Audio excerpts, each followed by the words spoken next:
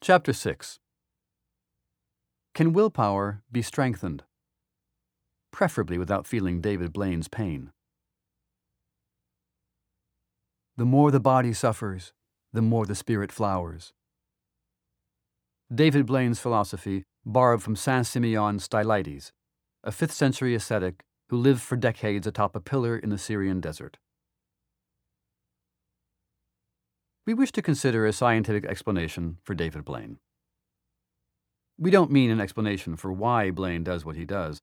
That's impossible, at least for psychologists and probably for psychiatrists too. When he is not doing his famous magic tricks, Blaine works as a self-described endurance artist, performing feats involving willpower instead of illusion.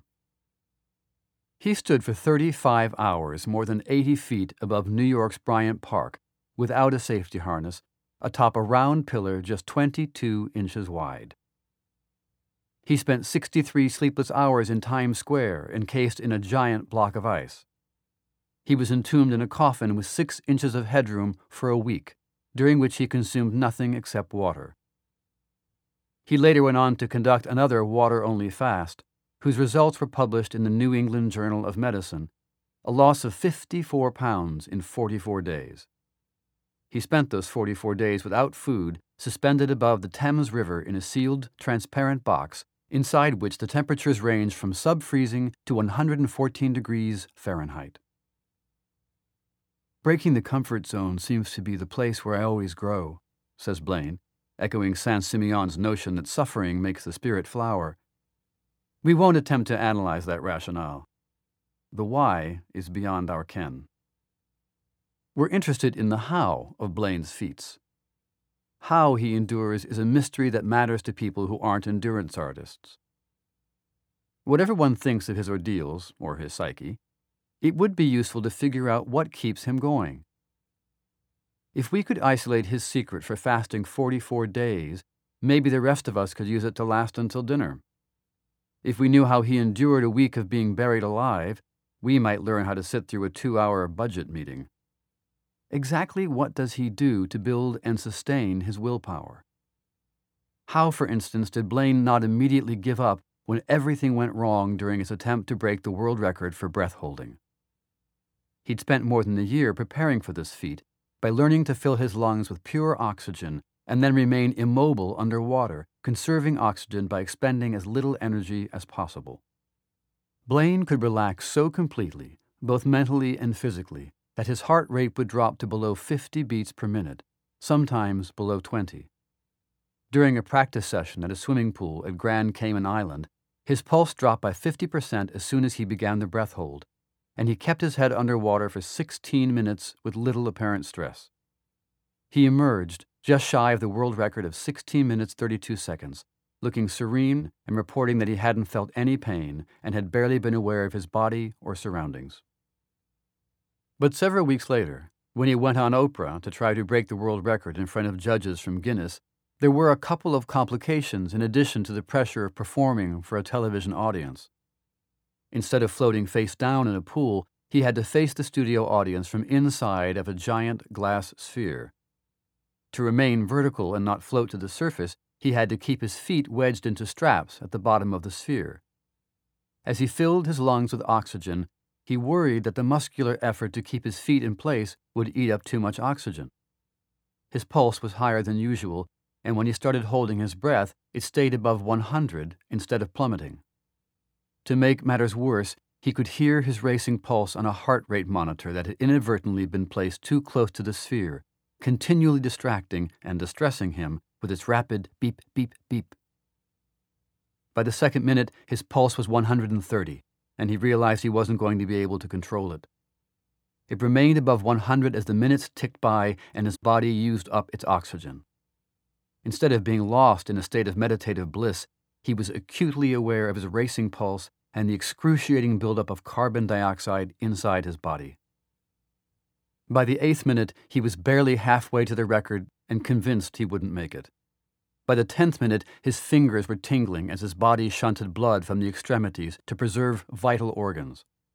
By the 12th minute, his legs were throbbing and his ears were ringing. By the 13th minute, he feared that the numbness in his arm and the pain in his chest were precursors to a heart attack. A minute later, he felt contractions in his chest and was nearly overwhelmed with the impulse to breathe. By the 15th minute, his heart was skipping beats and his pulse was erratic, jumping to 150, down to 40, back over 100.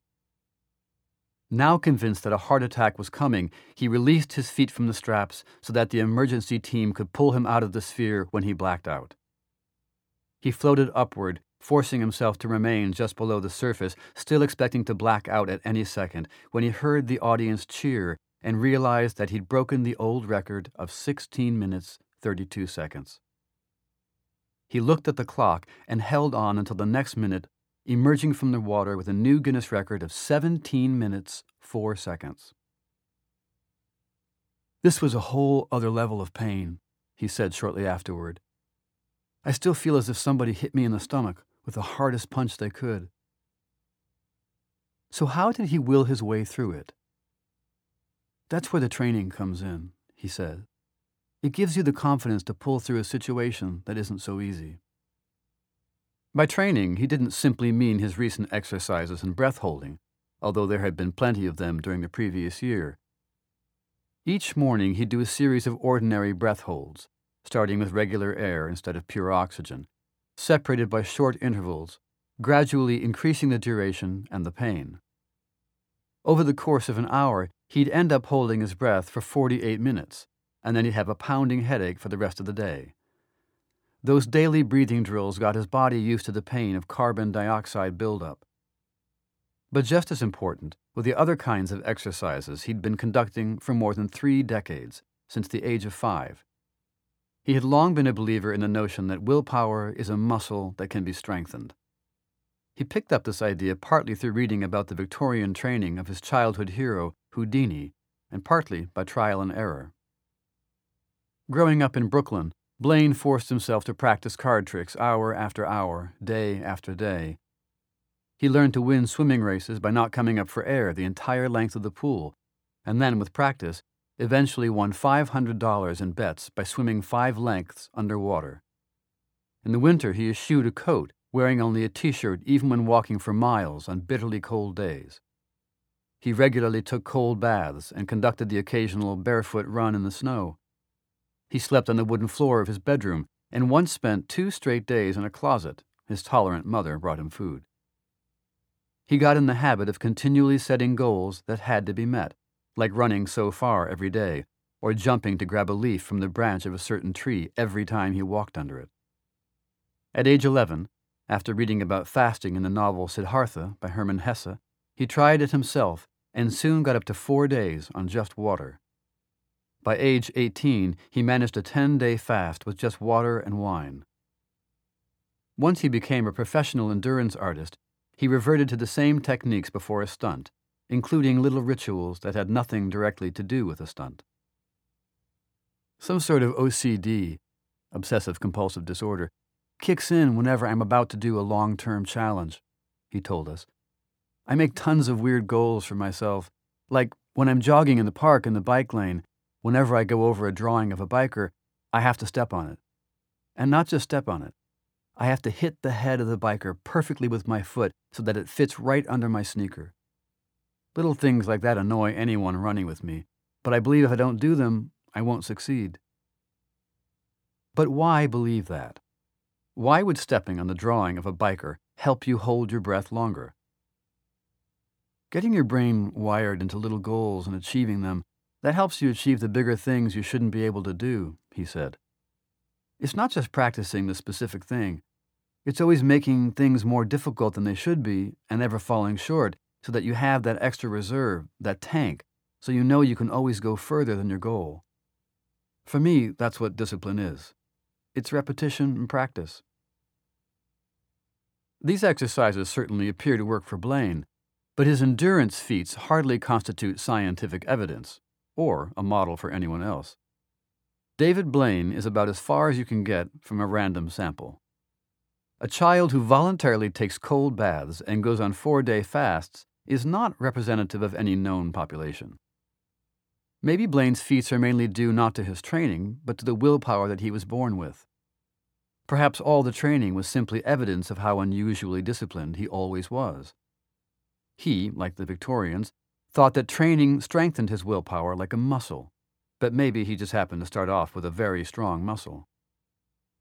To see if these training techniques really worked or could make a difference for anyone else, you would need to test them with people who were not endurance artists, the sort of people who would never regard a saint living on a pillar as a role model. Willpower workouts. To social scientists, the idea of strengthening willpower didn't seem very promising at first glance. After all, the ego depletion experiments in Baumeister's lab showed that exertions of willpower left people with less self-control. Choosing radishes over chocolate chip cookies caused an immediate depletion of willpower, and there was no reason to assume the same sort of exercise could eventually lead to more strength in the long term. Still, if there was any possibility of strengthening willpower, the payoff could be enormous. Once the first ego depletion research findings were published, the research group huddled to discuss ways of increasing willpower. Mark Moorhaven, the graduate student who had designed and carried out the first experiments to show ego depletion, discussed strength-building exercises with his advisors, Baumeister and Diane Tice. Because no one had any idea what might work, they decided on a scattershot approach. They would assign different participants different exercises and see if any new strength developed. One obvious problem was that some people would start out with more self-control than others, just as some athletes would start out with bigger muscles and more stamina. To control for that, the researchers would have to do the equivalent of measuring individual changes in muscle power and stamina. They would first bring college students into the lab for an initial baseline test of self-control, followed by a quick depleting task to see how much it declined. Then everyone would be sent home to perform some kind of exercise on their own for a couple of weeks, followed by another round of tests in the lab. Different exercises were chosen to test various notions of what was involved in character building, or more precisely, which mental resources had to be fortified. Did acts of self-control deplete you because of the energy needed to override one response in favor of another? Or was it the energy required to monitor your behavior, or the energy to alter your state of mind? One group of students was sent home with instructions to work on their posture for the next 2 weeks. Whenever they thought of it, they were to try to stand up straight or sit up straight. Since most of these, or any, college students were used to casually slouching, the exercises would force them to expend energy overriding their habitual response. A second group was used to test the notion that willpower was exhausting because of the energy required for self-monitoring. These students were told to record whatever they ate for the next 2 weeks. They didn't have to make any changes to their diet, though it was possible that some of them might have been shamed into a few adjustments. Monday, pizza and beer. Tuesday, pizza and wine. Wednesday, hot dogs and Coke. Maybe it would look better if I ate a salad or an apple now and then. A third group was used to check the effects of altering one's state of mind. They were instructed to strive for positive moods and emotions during the 2 weeks. Whenever they found themselves feeling bad, these students should strive to cheer themselves up. Sensing a potential winner, the researchers elected to make this group twice as large as the other groups, so as to get the most statistically reliable results. But the researchers' hunch was dead wrong. Their favorite strategy turned out to do no good at all. The large group that practiced controlling emotions for 2 weeks showed no improvement when the students returned to the lab and repeated the self-control tests. In retrospect, this failure seems less surprising than it did back then. Emotion regulation does not rely on willpower. People cannot simply will themselves to be in love, or to feel intense joy, or to stop feeling guilty. Emotional control typically relies on various subtle tricks, such as changing how one thinks about the problem at hand, or distracting oneself. Hence, practicing emotional control does not strengthen your willpower. But other exercises do help, as demonstrated by the groups in the experiment that worked on their posture and recorded everything they ate. When they returned to the lab after 2 weeks, their scores on the self-control test went up, and the improvement was significantly higher by comparison with the control group, which did no exercise of any kind during the 2 weeks. This was a striking result, and with careful analyses of the data, the conclusions became clearer and stronger. Unexpectedly, the best results came from the group working on posture. That tiresome old advice, "sit up straight," was more useful than anyone had imagined. By overriding their habit of slouching, the students strengthened their willpower and did better at tasks that had nothing to do with posture. The improvement was most pronounced among the students who had followed the advice most diligently, as measured by the daily logs the students kept of how often they forced themselves to sit up or stand up straight. The experiment also revealed an important distinction in self-control between two kinds of strength: power and stamina. At the first lab session, participants began by squeezing a spring-loaded hand grip for as long as they could, which had been shown in other experiments to be a good measure of willpower, not just physical strength. Then, after expending mental energy through the classic try not to think of a white bear task, they did a second hand grip task to assess how they fared when willpower was depleted. 2 weeks later, when they returned to the lab after working on their posture, their scores on the initial hand grip tests didn't show much improvement, meaning that the willpower muscle hadn't gotten more powerful.